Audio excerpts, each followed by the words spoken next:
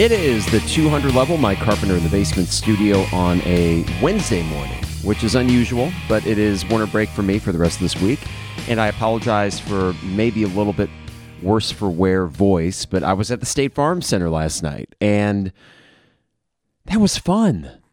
This is a really good basketball team, and I was kind of anxious to get back there because after the dust had settled from the initial shock of the Terrence Shannon charge out in Lawrence, Kansas, as a fan, you're kind of left picking up the pieces and wondering, how do I go forward with this? Like, how much fandom am I going to invest in a team that has this kind of cloud hanging over it? I was reckoning with that.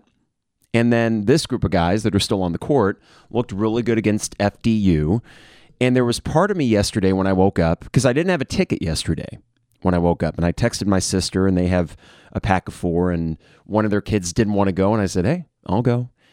There was this pull in some weird way that I wanted to be in that arena with this team that is still presently together, and I don't know if it's out of solidarity or support for the guys that are having to, in their own way, fight through adversity. And I want to talk about that in a minute. What is truly adversity and what is not? When it's self-inflicted or when it's something going through the court system, can we call it adversity in the same way that we can call an injury or something? I don't know if we can.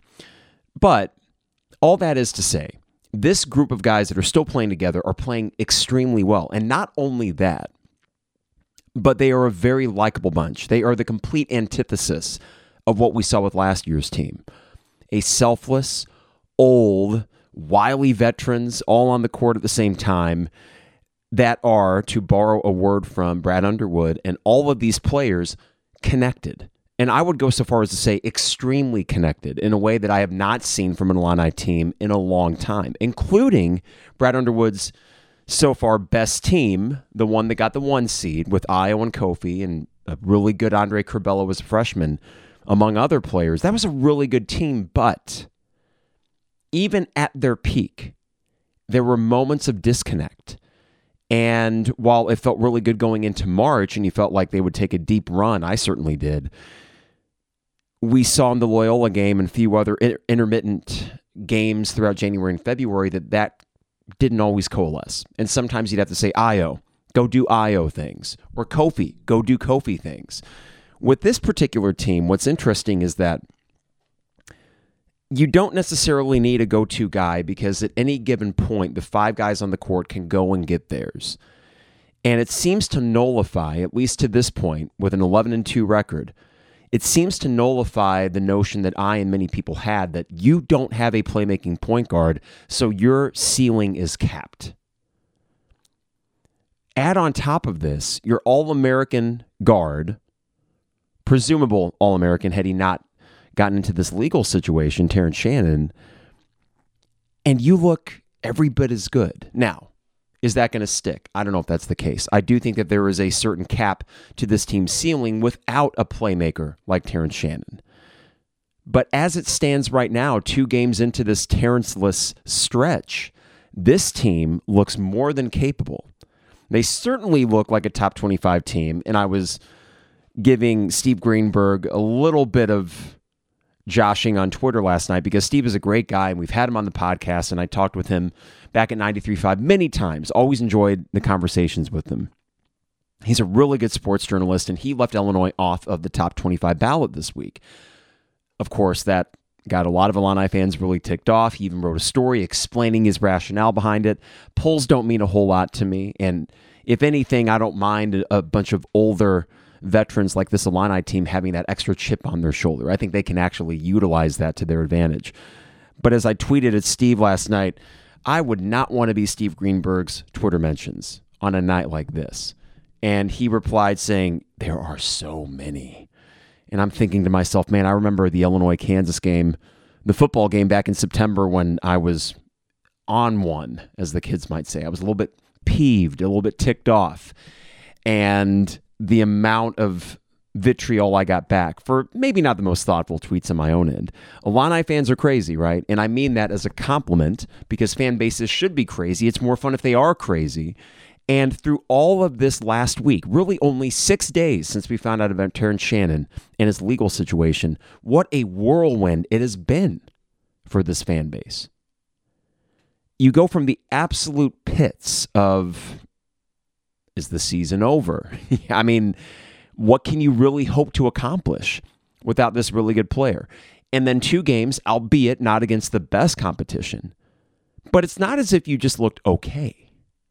You looked amazing on both sides of the court.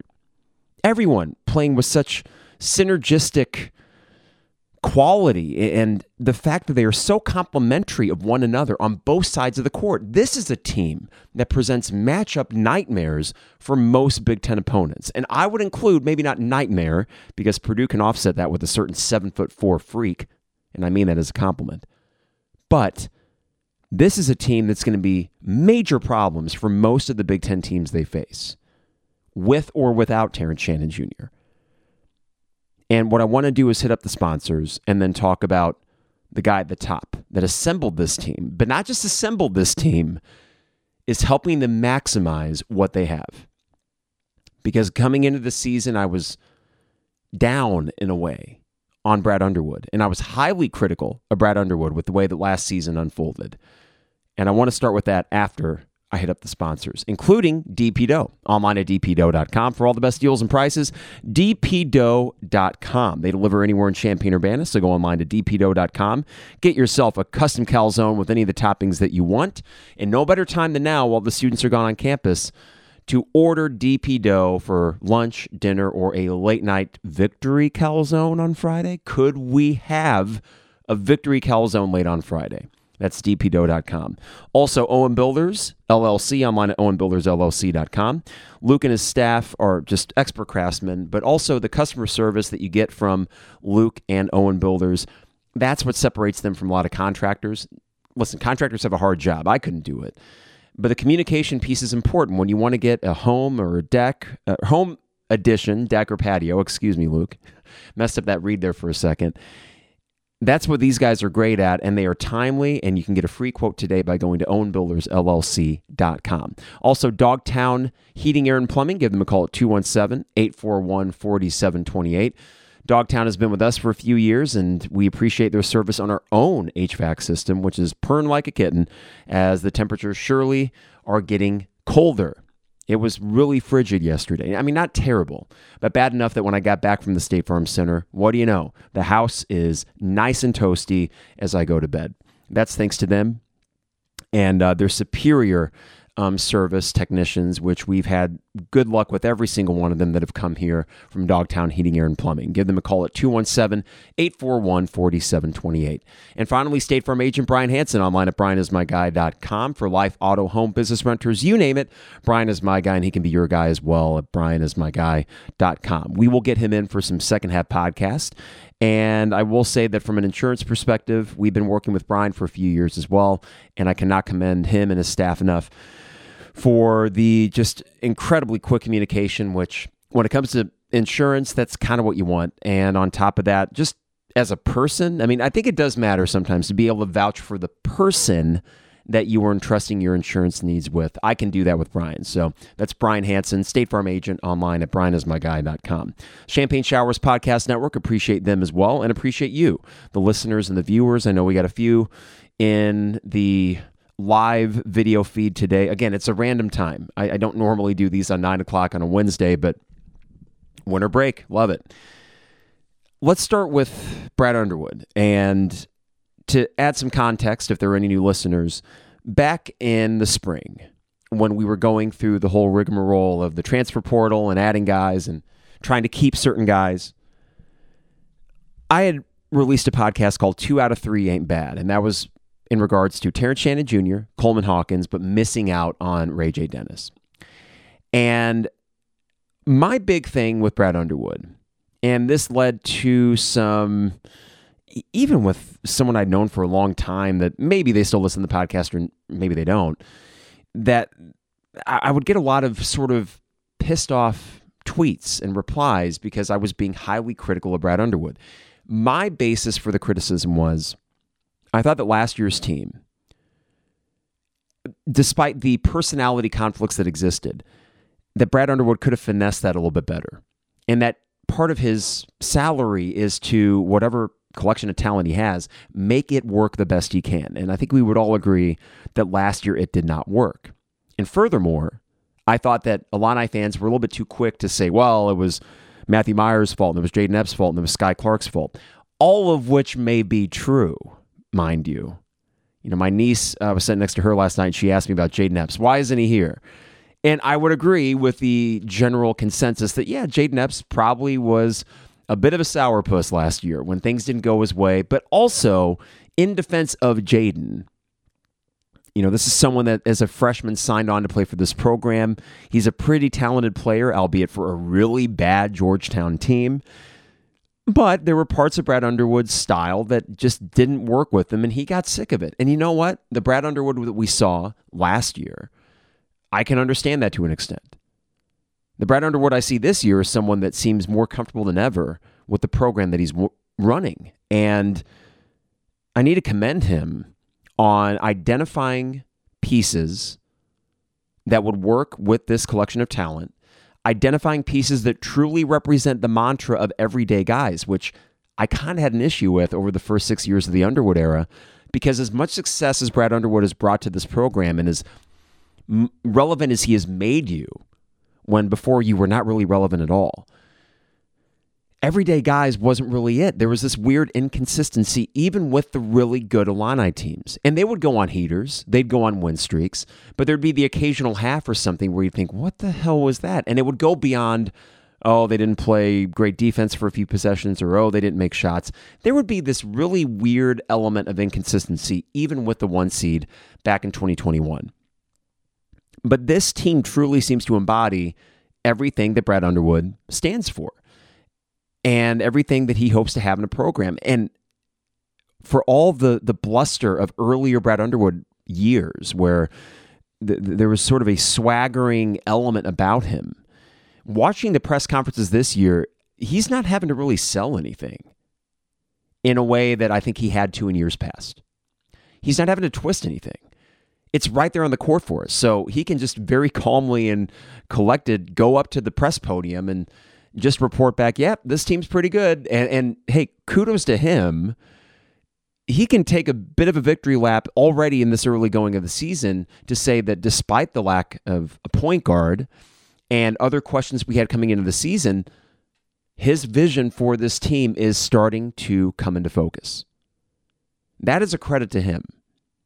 And it gives me a lot of encouragement, even knowing that most of these guys will be gone next year, that now he has a model to sell. This is the team I want to have on the court year in, year out. Transfers like a Quincy Guerrier and a Marcus Domask and a Justin Harmon, which we'll get to him, they were in demand, but they were not Matthew Meyer in demand, right? Or Terrence Shannon in demand. These are guys that you can identify throughout the course of a college basketball season and say, hey, come April, go after that guy.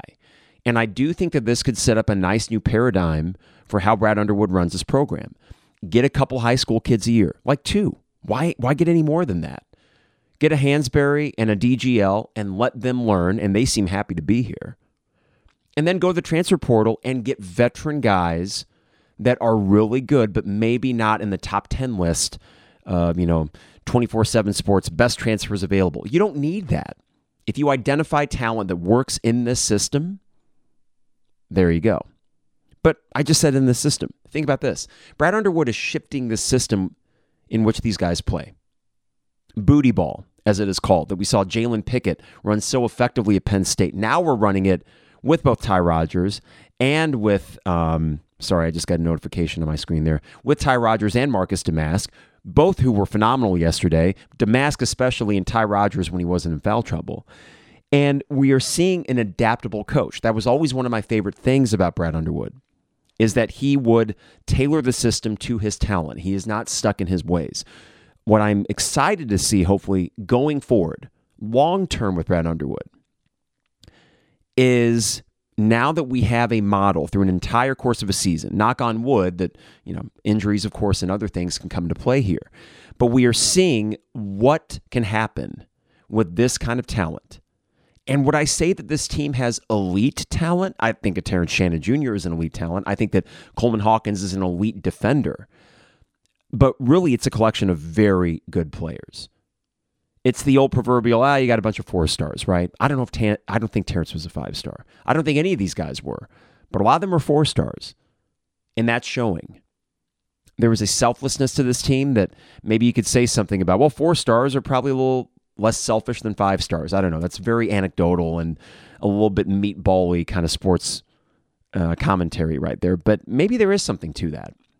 That when you don't have a 5-star Sky Clark and a 5-star transfer, let's call him, in a Matthew Meyer, just the things that poisoned the well last year are not poisoning the well this year. And in fact, this team from the outset has been extremely likable. There's really, I mentioned the word synergistic earlier, that there's a synergistic quality to this team. I had this thought last night. 13 games into the season, they have played 2 what you would call bad halves.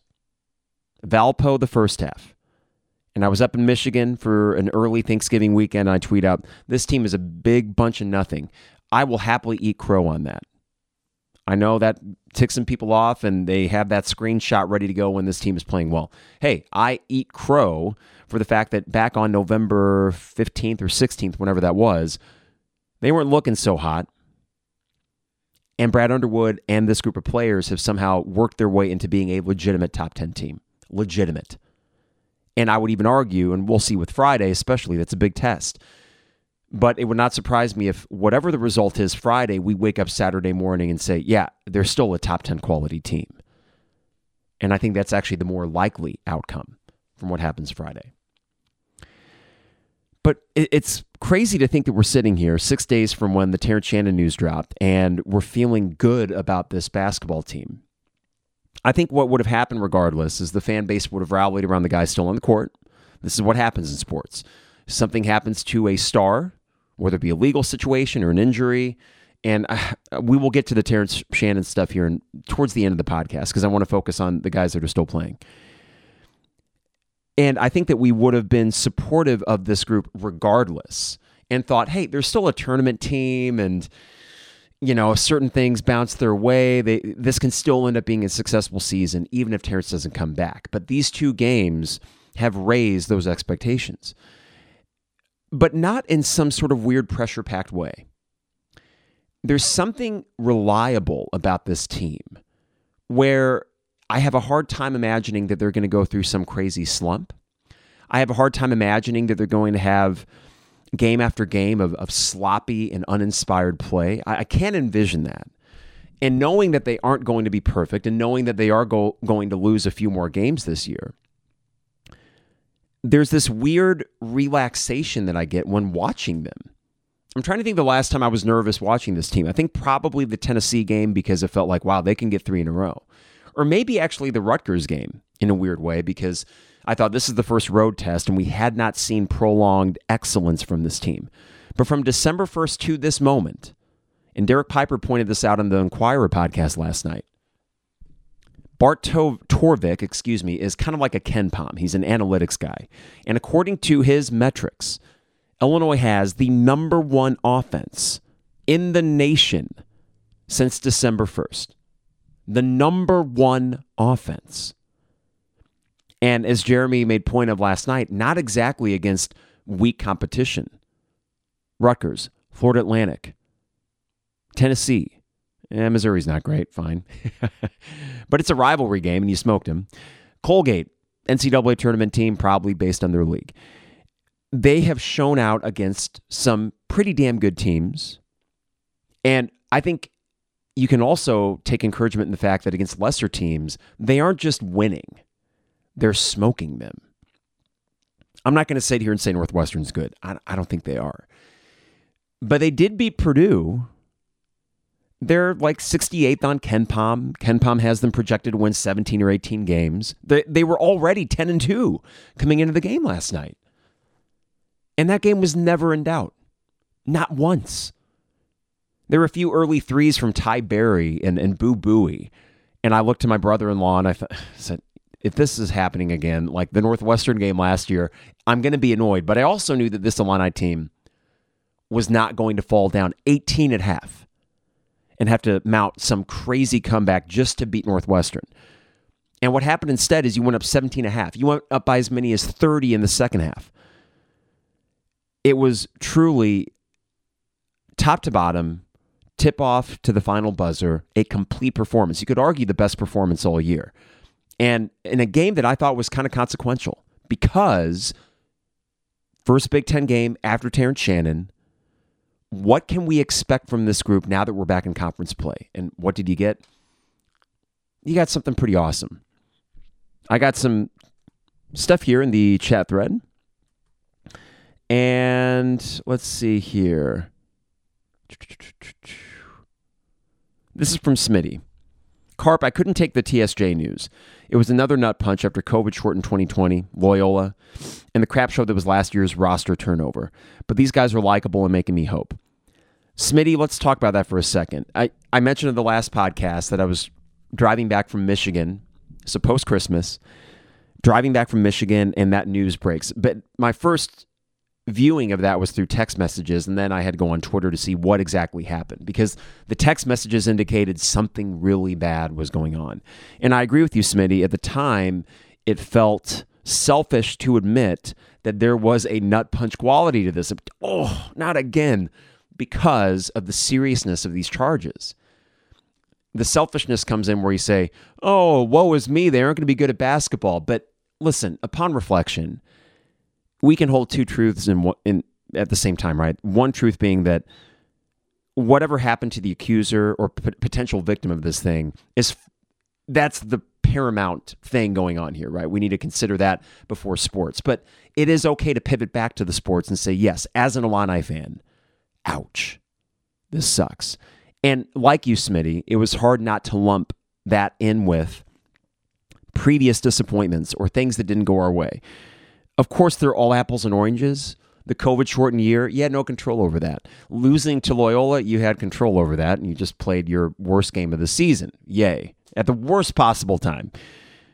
This, completely different circumstance, but nonetheless, as a fan, it still hurts.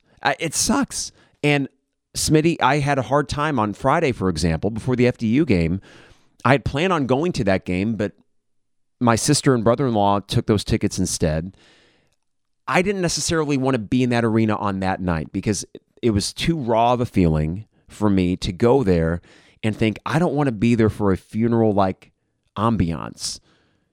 I don't want to be there with this thing in the back of my head that, well, our potential All-American just did something really awful. And on top of that, that's going to adversely affect this team's chances of having a lot of success. So, Smitty, the fact that this team in 2 games, and I will throw the word distraction out there. That is such a cliche thing for sports. But yeah, this is a pretty big distraction for a group of guys to say, hey, your best player, he's going to be gone for a while. Now you got to go play a couple of basketball games with this hanging over your heads. And I don't want to belabor the point because, again, the charges in Lawrence, Kansas are far bigger and more important than a basketball game. But from a sports perspective, this team is so likable and more likable in the last week because of how they've responded. It shows a lot of maturity and a lot of focus. I do think that they and the coaching staff and the athletic department are handling this the right way. You know, there was a moment last night where I was driving back from the game and Justin Harmon was on the postgame broadcast with Brian Barnhart, and he said, yeah, we're trying to win this for, go out there, and I'm paraphrasing, but essentially win or play for Terrence. Now, that would understandably cause some eyes to roll. I didn't want to jump on that because all these guys know are each other and that locker room environment, and I'm sure they have their own narrative as to what happened in Lawrence, Kansas.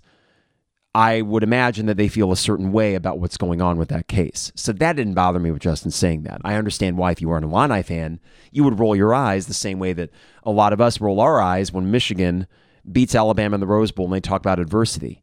And you want to shake them by their heads and say, that's self-inflicted adversity, you dopes. You cheated. Don't talk about adversity. I'll say this. Michigan had, as a roster and as a program, had control over the whole cheating thing. And now they used it and bottled it up into a nice little bottle of victimhood. And they've been drinking from that all year long. The difference here with this Illinois situation is that not a single guy in that court last night had any bearing or effect on what happened in Lawrence, Kansas. There was no impact they could have made on that and what's going on with Terrence right now. And credit to them, so far I've yet to hear anything along the lines of victimhood. It would be tasteless, it'd be inappropriate given the circumstances, and they're just going out there and they're balling. And they're so easy to root for in the process. And this is from Kyle. The best part is that we're finally getting consistently hot starts. Too many times last year we didn't start playing until after the first TV timeout. Kyle, I almost forgot about the slow starts. And like you, I'm starting to expect the fast starts. Purdue will be a unique challenge. That environment is tough. I don't care who you are. But I do think that this team, part of the reason why there's a little bit less anxiety in watching them is they continue to start well. And then you get to the first media timeout and you think, okay, well, yeah, we're playing well and let's just do this for 36 more minutes. Whereas last year, you get to the first media timeout and you'd ask yourself, when are they going to wake up? Sometimes they didn't. This is from, let's see here. Jordan Bobo, I'll get to the Terrence Shannon stuff here in a bit. Yes, but we will talk about that. And then, chat thread, if there's anything else that you saw from last night's game or just kind of going forward to the Purdue game, pop that in there as well. I want to hit a few individuals. Marcus Domask, to start with him, who I thought since the Florida Atlantic game had not quite been himself. And hard to call it a funk because I'm pretty sure that he was still averaging double digits in that 3-week stretch. But last night, the matchup called for him to do some booty ball, to essentially be the facilitator. Because keep in mind, Domask had either 5 or 6 assists last night. When he could have scored or forced something to get that 34 points to set a new high score record this year for himself, what does he do? He throws an alley-oop to Coleman instead. The offense can work through that. And maybe the matchups won't be as favorable as Northwestern, but I do think in this Big Ten, there are going to be certain nights where you just say, hey, Marcus, you do that. We'll have 4 guys basically go to the perimeter. And it's not just, hey, 4 corners and Marcus will toss it out to you or he'll take it himself. There were so many great cuts that we saw out of the basket, specifically from Coleman and Quincy off of that action. Marcus Domask was fantastic last night. It got to a certain point where every time he had the ball, I almost started laughing to myself because I could see Illinois clear out, and I thought, okay, we get another ISO. And I was okay with it. I was having a hell of a time watching Marcus just continually create for himself and inevitably finish. 11 for 15 from the field. Pretty remarkable. Let's see here. Justin Harmon. How about this? 18 points against FDU. Okay, fine. You got a lot of points against a scrub team. Even though I like Justin and really like the way he's been playing last month. Follow that up with 20 points. What I like about Justin Harmon's game, of course he's got a smooth stroke, and he was kind of a microwave coming in. We knew that from last year at Utah Valley State, he had the capability of going for 20-plus points. And then the next night he might get 7 or 8 points. It's the fact that sometimes when a defender closes out on him aggressively, he is darting to the basket, and he is showing the ability to finish around the basket. Now, that might be tougher against certain bigs, but I really like his offensive game, and I think defensively he can be a bit of a pest. With Terrence out, for however long that may be, it is essential that you get something from Justin Harmon, and what you're getting is a very confident shooting guard off the bench that gives you something offensively and gives you a little bit of energy defensively. I knew that you were getting a good Justin Harmon night last night when Ty and Luke had to go out for the last 5 minutes of the first half because of foul trouble. And it's Harmon in there for those last 5 minutes, and you maintained your lead. And then the second half, you helped build that lead when Justin was just unconscious from 3, 4 for 5.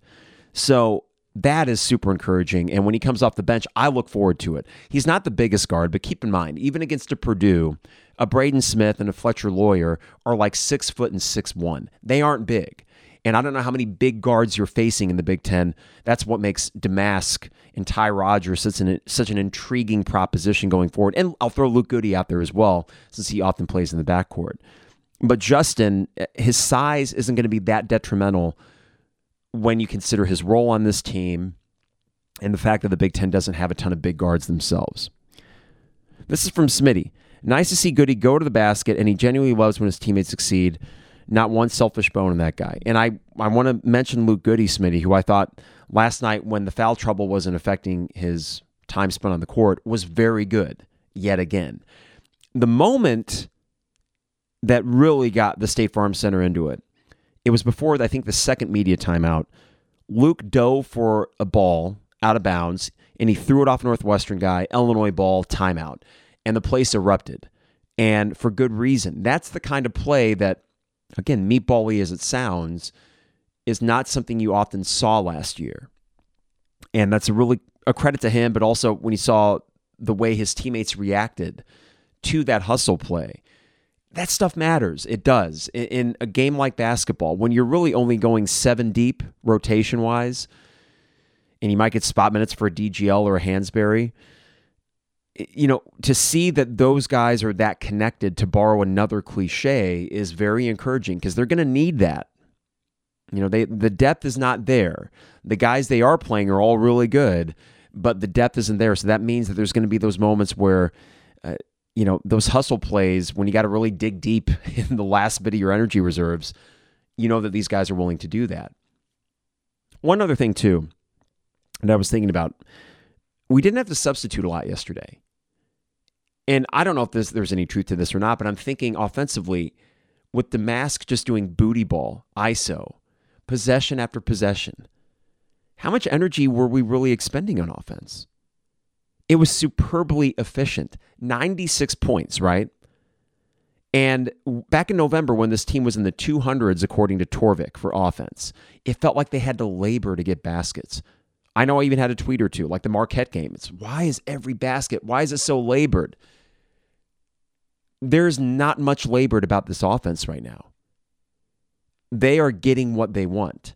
And there will be games where there's more resistance, right? Purdue is going to give you more resistance. That's a much better defense than Northwestern. But if one guy's not getting it, you still have 4 other guys on the court that you think can get you a shot. And that is such a 180 from my biggest concerns back in November. And I know that, Jeremy spoke to it too, that this team would defensively and rebounding wise, they'd be really good, but offensively, that was the question. Well, now offensively, they're amazing. Where did this come from? And in 2 games, they've done without Terrence Shannon as well. Let's see. This is from Bobo. For some reason, I have a really good feeling about Friday's game and could see a 10-plus point Illinois win. Couldn't tell you why, though. Bobo, I am going to wake up with no pressure and no nerves. I'm going to be really excited to watch that game. We will do a second half pod for that game as well. And Bobo, I get the feeling that Illinois loses 6-7 points, something like that. And keep in mind, last year they had a late comeback to make that game a little bit closer than it was for much of it.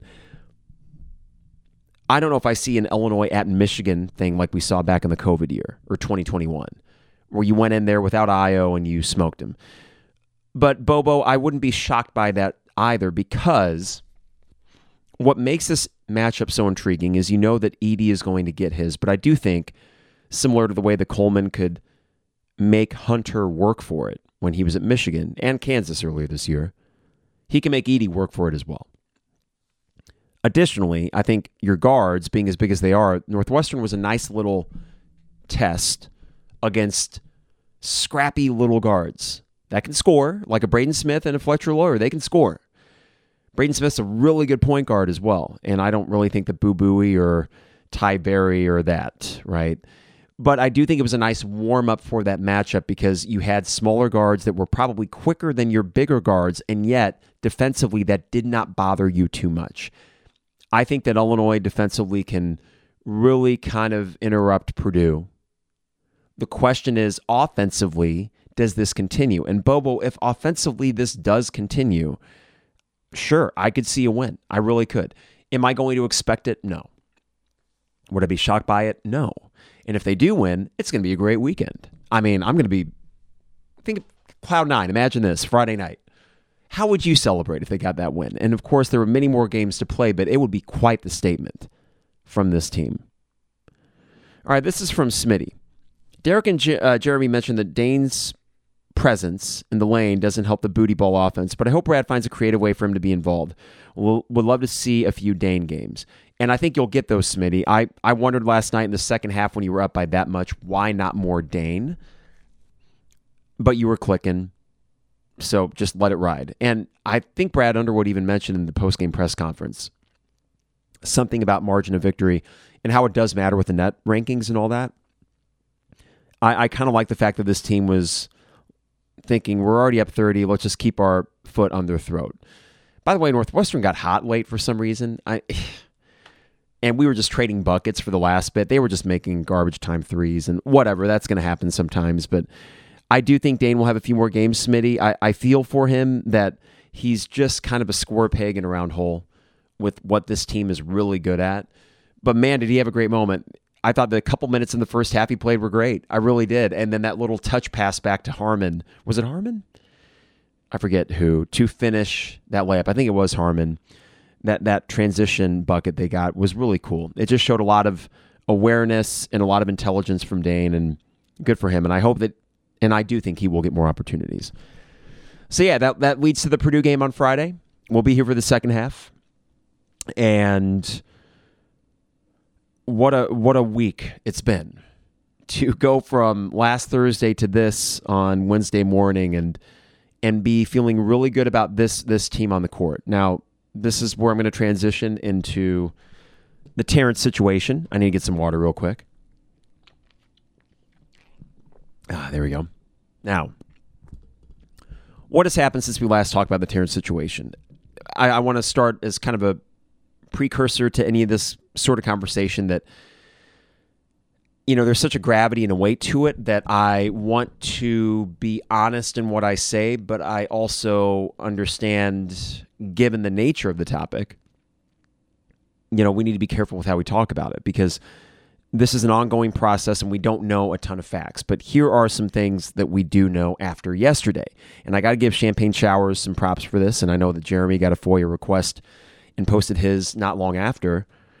But both Champaign Showers and Jeremy, and I think others, probably applied for, they sent the FOIA request of the Freedom of Information Act to the Lawrence PD to get a police report.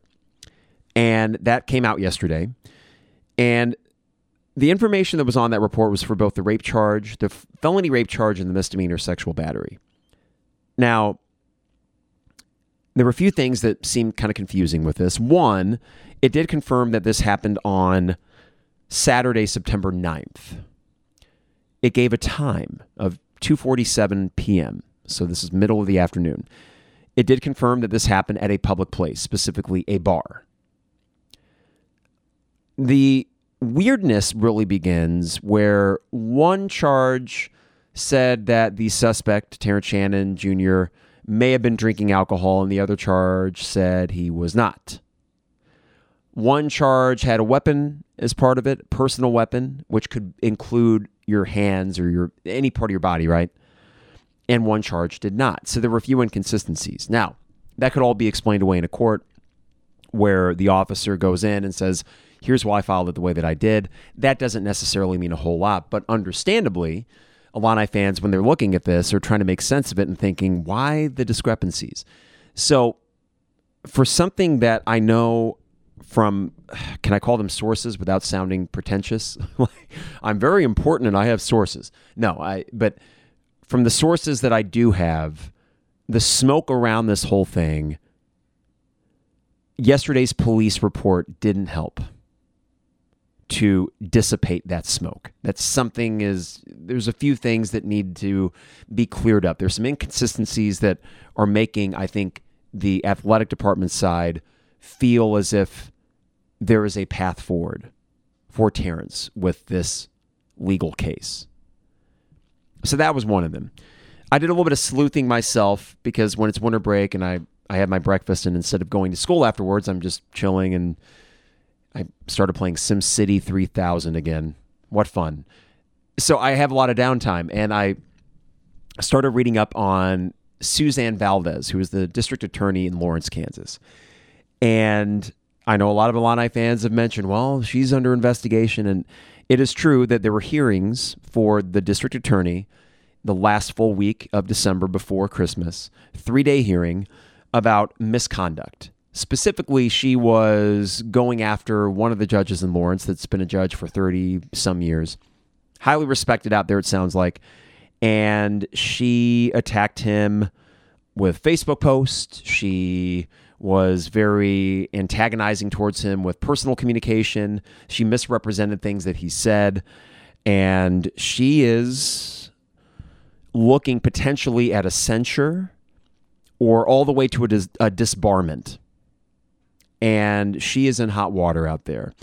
There were many employees in that district attorney's office that spoke at this hearing that were no longer at the district attorney's office. Some of them had worked there for 20, 30 years and said that the environment had become so toxic that they couldn't work there anymore.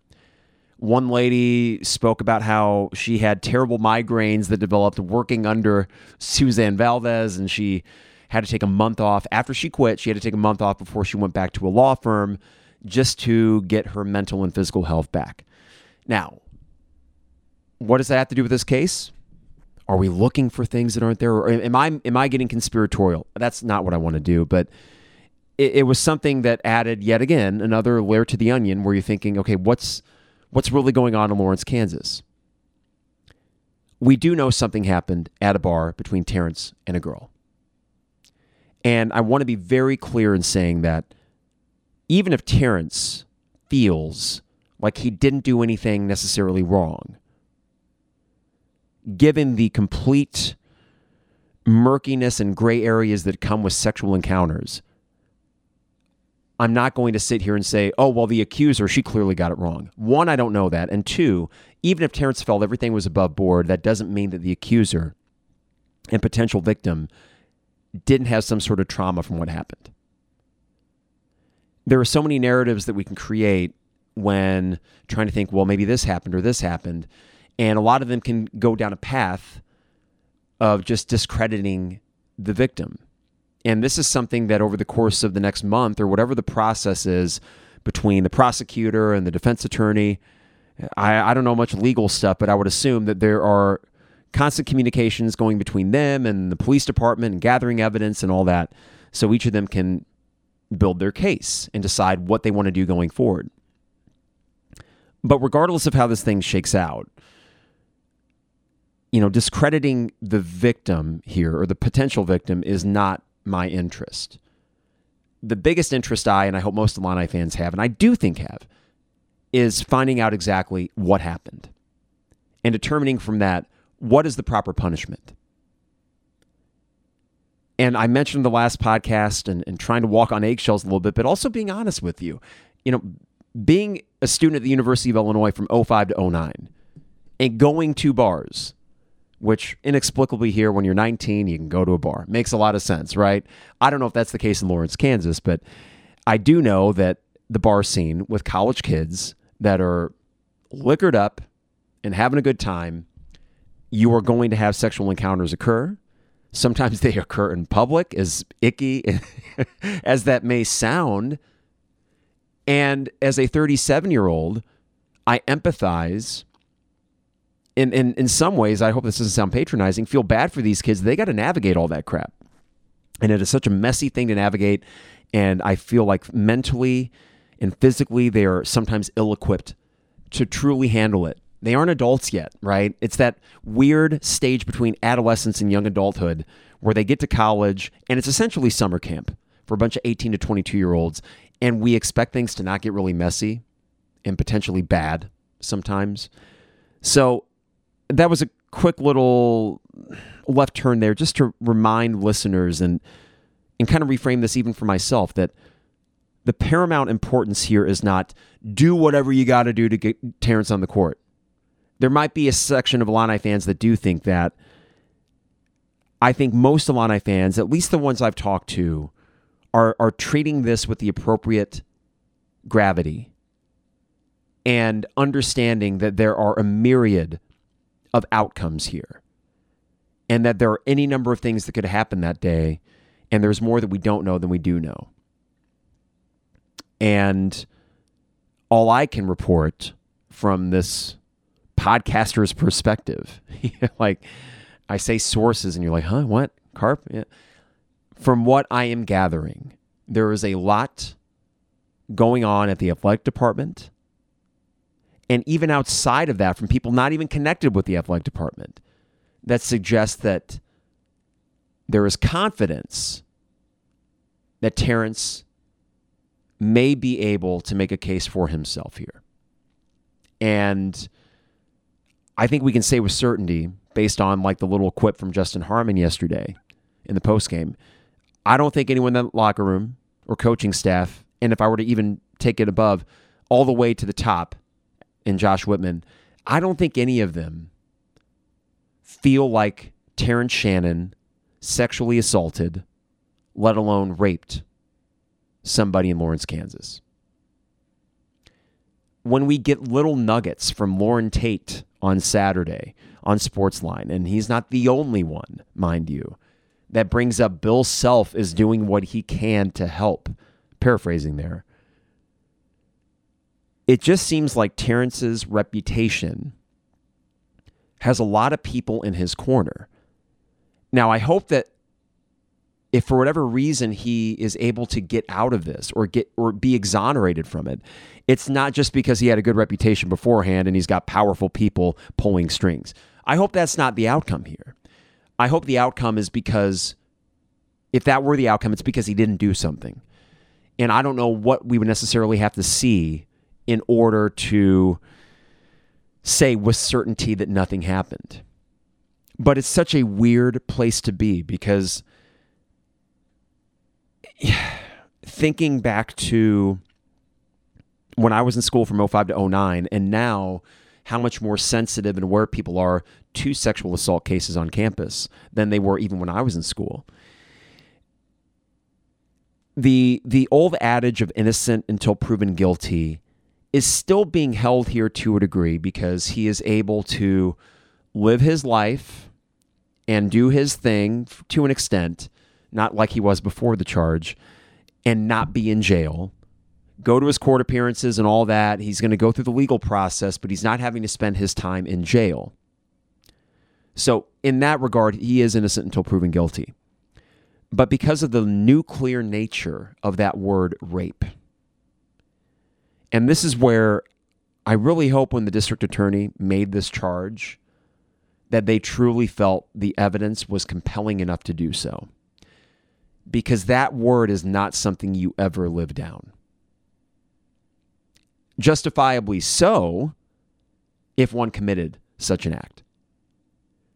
But if it was murky enough and we're still throwing out that nuclear R word, it took Kobe Bryant years to wash the rape allegation from what happened in Colorado back in 2008?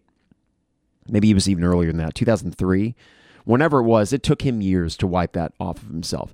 And of course, he was beloved and everything. And then the tragedy of him dying back in 2020, you didn't hear a whole lot about that charge 15 years after the fact, right?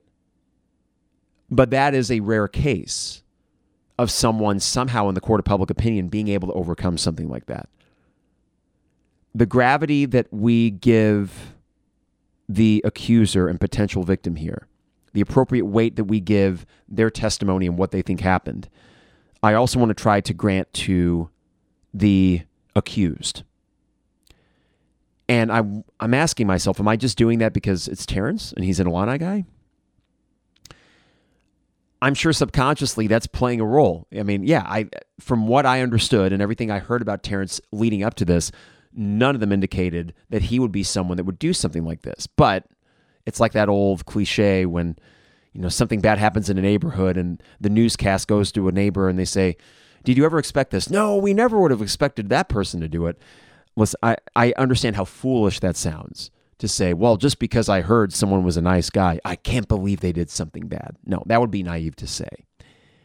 But the same gravity and weight that I give the accuser, I want to give the accused in this case for a myriad of reasons. And I know that subconsciously there's probably that Illini fandom thing ticking in my head, and it would probably be an outright lie for me to say that that's not a little part of that formula as to why I'm kind of abstaining from making judgments on this, let alone I don't really have a lot of facts in front of me. So to make a judgment would be pretty foolish.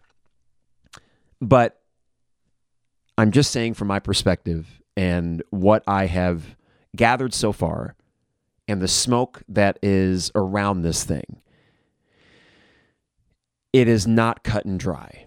And it will be a very interesting month ahead. And I don't know how much, at the end of this, whatever the result is, I don't know how much clarity we're going to have in the entire situation.